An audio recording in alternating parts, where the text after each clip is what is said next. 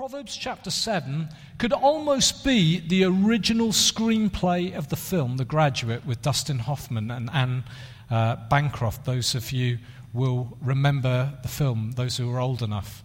Simon & Garfunkel wrote a song, the soundtrack for the film, and the song Mrs. Robinson is all about an encounter just like this. It's the story of a foolish young man being ensnared by a married woman.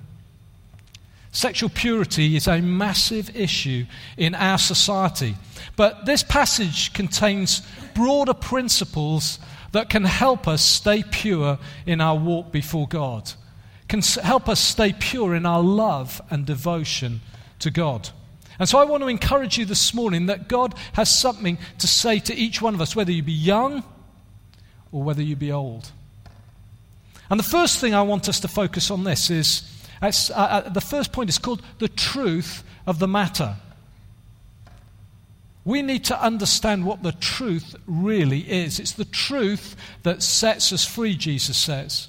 Last weekend I was reading in the newspaper a story of ISIS and about those people who've been held hostage by ISIS. I think it was in Syria. And they played a terrible trick on them. They told them that they were about to be released, they were about to be taken to the Turkish border, that they were about to be set free, and it wasn't true. Raised their hopes and then crushed them. Terrible thing to do. It was a cruel and callous thing to do. And a number of them were killed. And the world around us peddles a message that God is just like that. He's a killjoy. He dangles carrots in front of us, but always keeps them just out of reach. The Bible's a list of do's and don'ts. It's all about things that you can't do. That somehow God is holding out on you. You know, that's been the message of the devil from the very beginning. God is holding out of you. In the Garden of Eden, his wise and supposed wise words, persuasive words to Eve were this: did God really say that would really happen? You know, God's holding out on you. You're missing out on the best. If you eat of that apple, you will really understand everything that God is trying to keep you from. It's simply not true. God's way may be a narrow way. It may be a narrow path. It may not be the easiest route for each one of us to take. And yet, following God's way actually is the way to enjoy life to the full. When Jesus came in John chapter 10, verse 10, he said, "I have come that they may have life to the full." God wants you to enjoy life. God is the one who created pleasure. God is not wanting to keep you from joy. If you hear nothing else this morning, God is no killjoy. God wants you to enjoy life. That is good news. Peter says this: though you have seen him, you love him. And even though you don't see him now, you believe in him and are filled with an inexpressible and glorious joy. For you are receiving the goal of your faith, the salvation of your souls. God wants you to be filled with joy. God wants your lives to be filled with joy. Whatever is happening around you, God wants you to know a deep joy in your hearts. And so God's boundaries for us are not because he's mean or because he's holding out on us, but because he knows what's best for us. It's the Maker's instructions for life. He knows what's best for us. I don't know about you, but when I'm doing DIY in the house, I've never got the right tools. And so there have been moments where I get my underpowered drill out, and I put a drill bit in, and it's the only drill bit I've got, and it's a drill bit that's for wood. And I'm trying to drill a hole into a metal lintel. And I don't check the maker's instruction. I don't check what it will drill through. So there I am, and I drill it. It starts off well. It goes through the plaster, and I think, oh, this is going well. And then suddenly it hits a solid object. And so in those moments, I do the thing that we all do. I press harder. As if somehow me pressing this underpowered drill with the wrong drill bit is somehow going to work. And then, when that doesn't work, I shout at it. I shout at it as if that is going to make a difference. The reality is that drill bit will never go through. It wasn't made for that purpose. We've got to follow the maker's instructions if we're going to enjoy life, if we're going to get the most from it. He knows best because he made us. You see, God made us. He made you and me. He made us male and female. He created our desire for excitement and pleasure.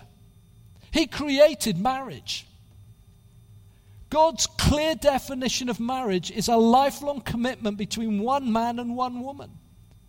Sex was God's idea. He knows how beautiful it is, and yet how powerful it is at the same time. It is more than the act of procreation. The world will tell you that we are just highly evolved animals. We're not.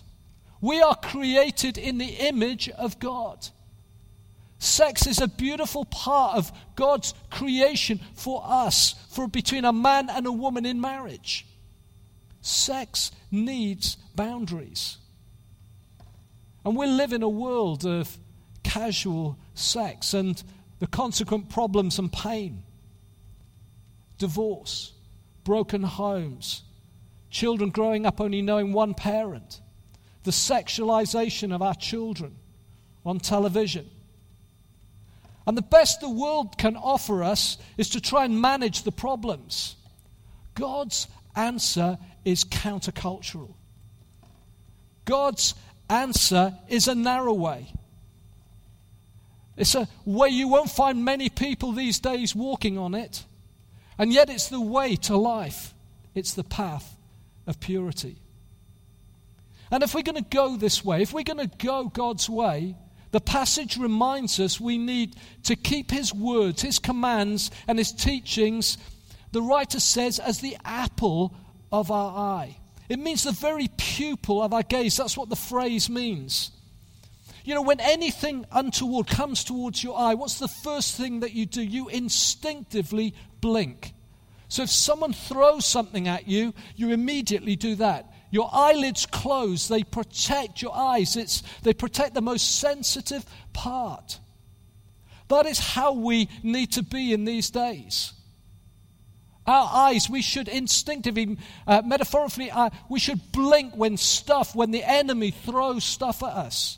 When we see stuff on the television. Our eyes immediately should blink. We should immediately have that reaction to protect our hearts, to guard our hearts. We're told, the writer says, to bind his words on our fingers. The modern day equivalent of that would be the wedding ring. Keep sex for marriage. That's the message of God. We are children of God. What we do with our bodies matters. God dwells in us by his Spirit. We have been bought with a price. We belong to God. So let's honor God with our bodies. The truth of the matter is, God wants us to love life. God wants you to love life. That's the truth of it. God is not holding out on you. And yet, we have a problem. And I want to talk a bit about the heart of the problem. Someone once said this, that the heart of the human problem is the problem of the human heart.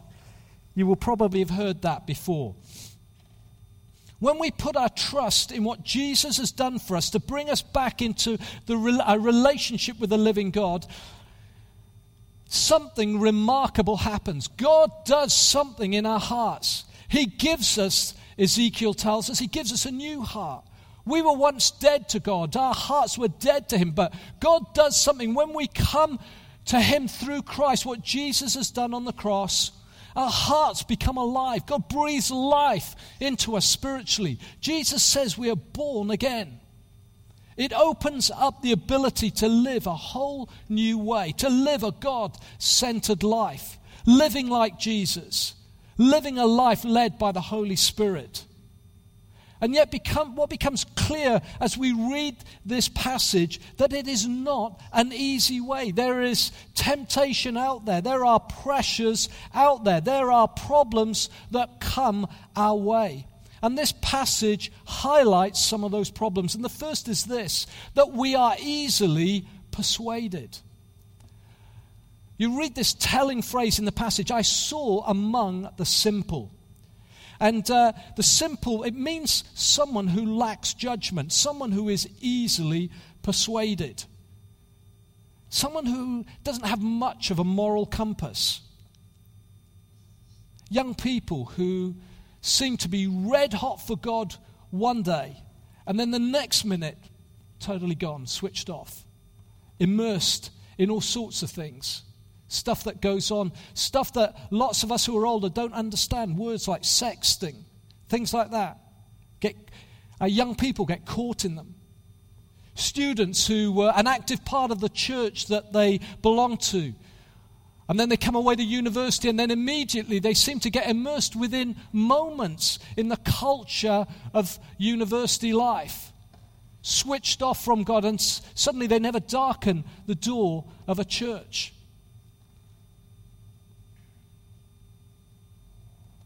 People who are seemingly close to God suddenly, seemingly out of the blue, get caught up in an inappropriate relationship, a friendship. Marriages that suddenly fall apart. Everybody's looking on thinking, how on earth did that happen? Men and women caught in the snare of internet pornography. When these things happen, there is always something wrong at a heart level. They don't just happen. Something happens in the heart. Something's happened in the heart. The writer of the Psalms asks this question, how can a young man keep his way pure? We could change that. How can a man and woman, how can we keep our way pure in these days, in the world that we live in, with the pressures that we face? And the answer is this, by living according to your word.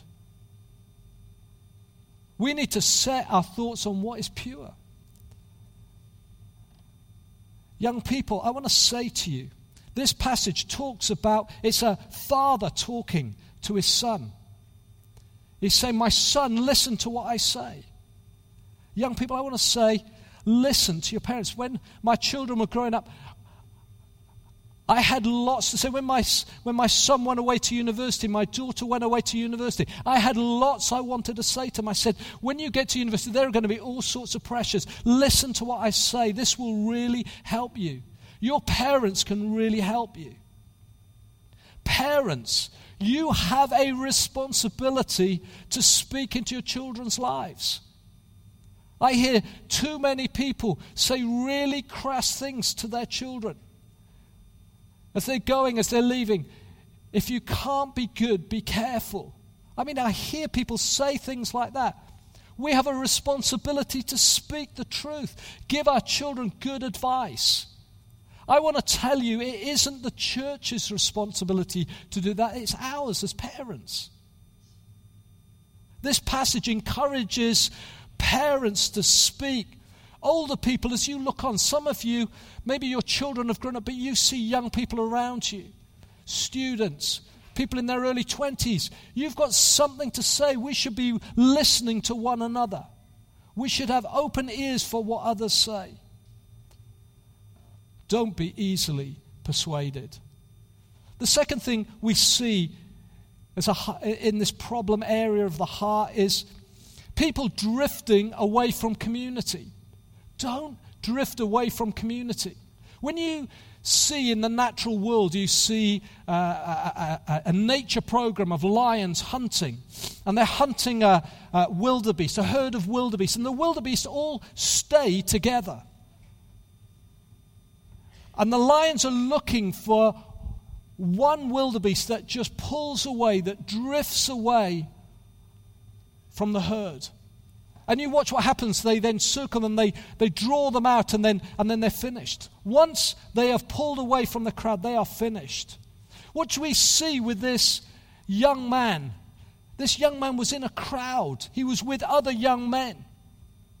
And then suddenly he becomes isolated. Suddenly he drifts away. Suddenly he pulls away from those around him, other young men. And he's in trouble. There's a story in the book of Deuteronomy about the children of Israel coming out of Egypt. And as they're leaving Egypt, they're coming out. And it says about the Amalekites that they picked off the stragglers in Deuteronomy chapter 25. And that's what happens in this case. This young man disengages, goes off on his own. Suddenly, he's lost and nobody even notices. Just this one person watching from a window. You know, that's my experience. When people start drifting, when people start pulling away from church, they used to come regularly, now it's intermittent. They used to be part of a small group, but they don't go anymore. It's always symptomatic that there's something wrong at a heart level. They are in trouble. Maybe this morning, that's you. You've started to drift. You've started to pull away. Started to withdraw. In your heart, you're feeling less engaged than you felt before. Let me warn you. Don't pull away. Don't disengage. Don't drift away from the community of God's people. Quickly, the third thing is this: watch where you walk. You notice that this young man, he starts to walk near her corner, in the direction of her house. There's something drawing him. He's like a moth drawn to a flame. He's flirting with danger. The thing is, you see, he knows what he's doing. At a heart level, he knows what he's doing. He's flirting. He's playing with danger. He's thinking, it's okay, I just want to see if she's in. I just want to see if she's there. I won't go in. I won't talk to her. I just want to see. And he walks closer and closer and closer. He is deliberately setting his course. The Bible is full of examples of that. You read in the book of Genesis, in Genesis chapter 13 and 14, you read of a young man called Lot and his uncle Abraham, and they're together. They're a big family. They're a family who love God. And their herds, there's so many, God has blessed them so much, they need to separate their herds. And so Abraham says, you can choose where you go. And it says that Lot looked up and he saw the well-watered plains of the valley right next to Sodom and Gomorrah. And Sodom and Gomorrah had a terrible reputation, even in their day. And it says Lot he saw something. And in his heart, he felt the pull. And he said, I'll take the plain. And it says that he moved and he settled his tents near Sodom. And then as those two chapters unfold, you see that the next you read of him, he's actually living in the city. The next you read of him, he's enmeshed in the life of the city. It's an easy route. It's the age-old route that people take. They drift and they drift closer. They flirt with danger and then suddenly they're enmeshed. Watch where you walk. Are you flirting with danger at the moment? Maybe just flirting on the edge of stuff, edge of websites. Maybe someone in work who's just really friendly, someone of the opposite sex. Maybe someone who's saying stuff, flattering you, and you're just drawn to it. You just think, oh, that's being really nice. They're just being nice. I'm just being a friend. Watch where you walk. And the last thing we see with this young man is he walks in the dark. I want to encourage you this morning, walk in the light. The writer emphasizes it's twilight. It's just starting to get dark. There's a promise of anonymity. No one's going to see what he's doing. No one can see what he's up to. Paul calls these the fruitless deeds of darkness. Somehow we think if we're not seen, it's going to be okay. Yet there is someone who sees. The window we read about in Proverbs chapter 7 is the most extraordinary window. You can see in the dark. You can see round corners. You can see into hearts. See, the truth is this. God sees. God sees what's going on in your heart. He sees your battles. He sees your struggles. He knows. He understands. God says to you, walk in the light. You can't hide what's going on in your heart from God. You can't avoid anonymity. And so I want to encourage you this morning, find someone that you can be accountable to. If you're battling and struggling, find someone that you can talk to. Maybe someone older, maybe your parents. Don't be afraid to talk to your parents.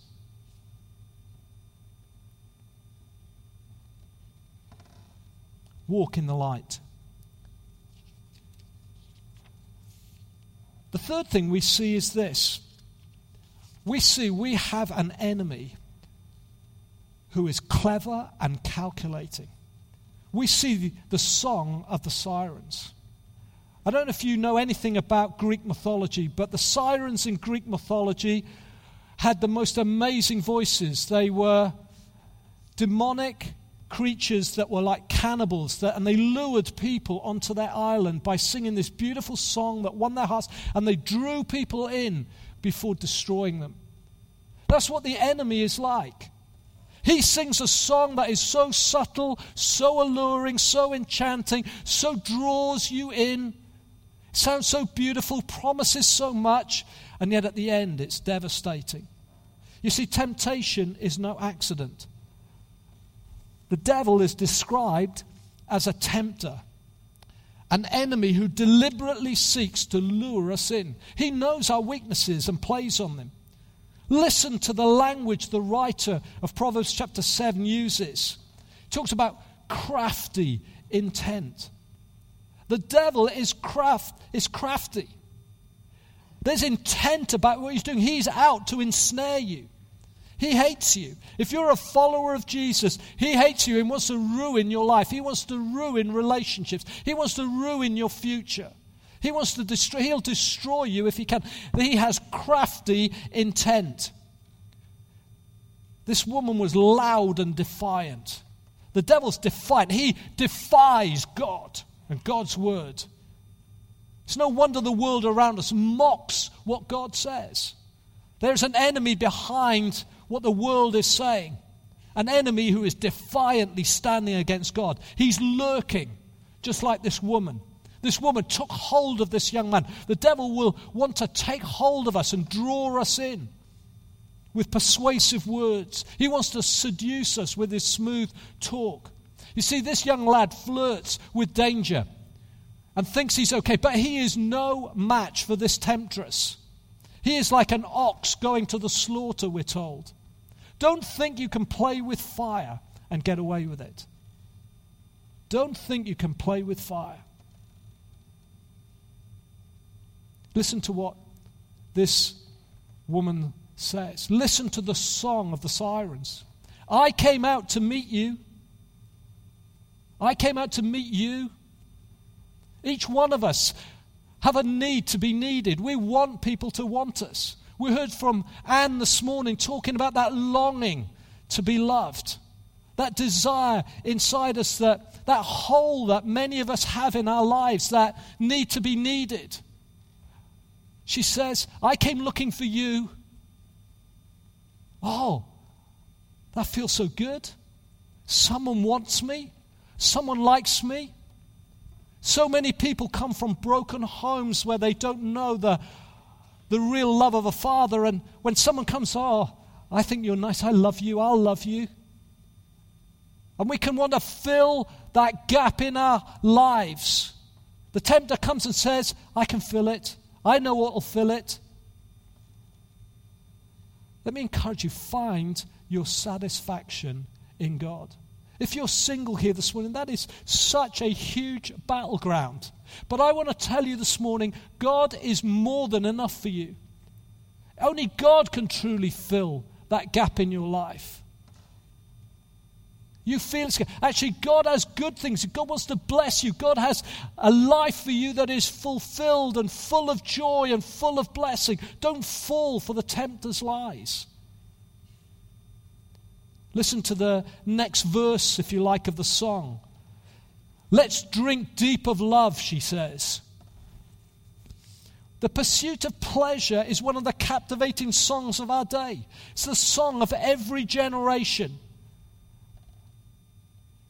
When Coleridge wrote his famous poem, Kubla Khan, in it it starts off, in Xanadu did Kubla Khan a stately pleasure-domed decree. And he writes, it's all about the pleasures of this world. In the 80s, some of you will remember the band Frankie Goes to Hollywood. Their album was called Welcome to the Pleasure Dome. And on it were songs like Relax, The Power of Love. It was all about, if you see the album cover, it's all about pleasure, fulfilling pleasure. And the world will tell you, come on, let's drink deep of love. The temptress teases his senses. Is hearing, I was looking for you. There's a touch, the sense of touch. She kisses him, draws him in, taste. Come and taste. I've got this beautiful banquet at home for you to enjoy. Oh, I tell you, you will have such a good time. She dressed seductively, tempted his sight, put on perfume. It's all about the senses. It's all about how we feel. The devil will draw you in and say, if it feels good, do it. If it feels good, it can't be wrong. It's the lie of the ages. It's the song of the sirens. That's not the gospel. The gospel is about following Christ. The gospel is about putting others before ourselves, putting others' needs first. It's about taking up our cross daily. It's about dying to ourselves. The gospel is about loving our neighbor as ourselves. Love is not selfless. Love is selfless, not selfish. Finally, the last stanza of the song. My husband is not at home. We won't get caught. It'll be okay. Let me tell you, oh, yes, you will. The devil will make sure of it. He may leave it for years before you get caught. But I want to tell you, the trap is set. If you walk into it, one day it will close. You will get caught. How do we avoid this seductive song of temptation? How do we avoid the song of the sirens? There's only one answer. It's this: the path of the pure. Sam Storms, in his book Pleasures Evermore, tells the story of the sirens in this way. He draws out the point that I want to draw out this morning. He says this, that in Greek mythology there was a guy called Odysseus, Ulysses.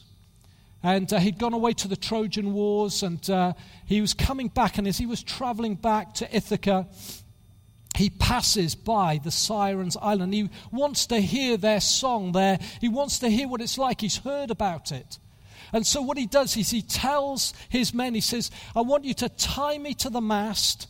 And he gets them to put wax in their ears so they can't hear anything. And so he, as they go past the island, he is enchanted, entranced. His heart is lost to the song of the sirens, this song of temptation. But he can't do anything because he's tied to the mast. But his heart is lost. That's how we are like sometimes. We just try to keep a list of rules and regulations. I won't do anything. There's a list of do's and don'ts. But our heart is gone. At our heart level, the heart is lost. The problem of the heart. And later, there's a story of Jason and the Argonauts.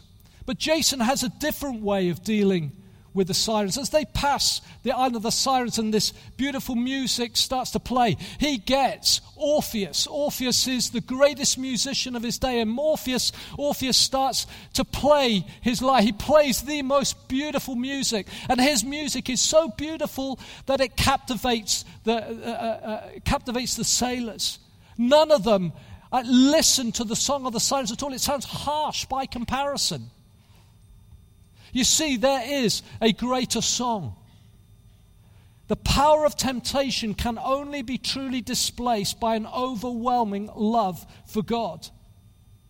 If you want to overcome temptation, if you want to go God's way, then the answer is be overwhelmed with love for Christ.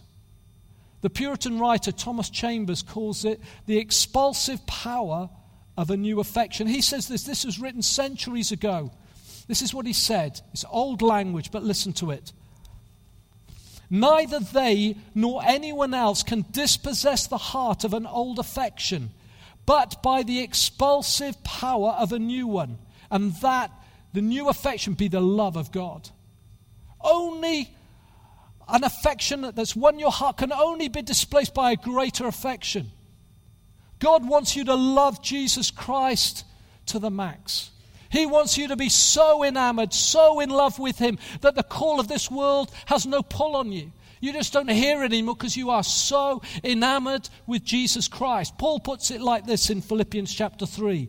But whatever was to my profit, I now consider loss for the sake of Christ. What is more, I consider everything a loss compared to the surpassing greatness of knowing Christ and be found in him, not having a righteousness of my own that comes from the law, but that which is through faith in Christ, the righteousness that comes from God and is by faith. God wants us to be so in love with his Son, so full of love for Jesus Christ. He wants him to be the center of our hearts, the center of our hearts' affections.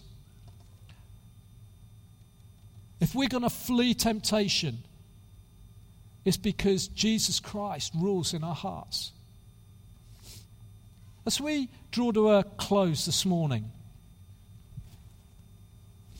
I want to provoke you to love Jesus Christ. I want to provoke you to love him with all your hearts. Love him through your teenage years. Love him through into your 20s and into your 30s and into your 40s and your 50s and your 60s. Love him all your days. Give your life to him. If you've never put your trust in Jesus, do it this morning. Run to him. Say, Jesus, I give my life to you. Maybe you're sitting here this morning, you're thinking, Steve, you don't know the mistakes I've made. You don't know what I've done. Maybe you're sitting here thinking, I feel I've been so easily persuaded.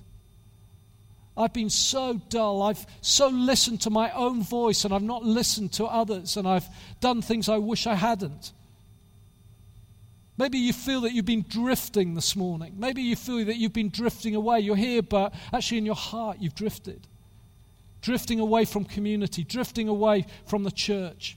Maybe you've been careless about where you've been walking. Maybe you know you've been flirting with danger. Maybe you know what's been happening when no one else sees. On your iPhone, on your iPad, at the computer, no one else is around. They can't see what you've been looking at. Maybe you've been entranced by the song of the sirens. Maybe you've been drawn in and fooled. If you have, there is a way out. There is a way. God says it's very simple. If you confess your sin, he is faithful and just to forgive you your sin. You just need to come to say, Jesus, I've made a mistake. God, help me. And God will come by his Spirit and break in. You will know forgiveness. You can put it right this morning, right here, right now. In a moment, the musicians are going to come. We're going to just worship God. But I want to tell you about a guy in the 4th and 5th century, a guy called Augustine. he summed this up beautifully. He was a young man. He did everything. He lived life to the full. He got involved in all sorts of stuff, all sorts of sin. He lived a wild, wild life. And then in his later years, he came to Christ. And this is what he said. This is how he summed it up. And I want you to listen to this. Late have I loved you. He was older in years. Late have I loved you. Beauty so old and so new. Late have I loved you. And see, you were within. I was in the external world and sought you there. And in my unlovely state, I plunged into those lovely things which you made. You were with me, and I wasn't with you. The lovely things kept me far from you. Though if they did not have their existence in you, they would have no existence at all. You called and cried out and shattered my deafness. You were radiant and resplendent. You put to flight my blindness. You were fragrant, and I drew my breath, and now pant after you. I tasted you, and I feel but hunger and thirst for you. You touched me, and I am set on fire to attain the peace that is yours. He played with the world. And then he found Jesus Christ. And the love for Jesus Christ dispelled the hunger for anything else. Only Jesus Christ would satisfy. I want to tell you this morning, he is more than enough. He is more than enough for you. For now, for tomorrow, forever.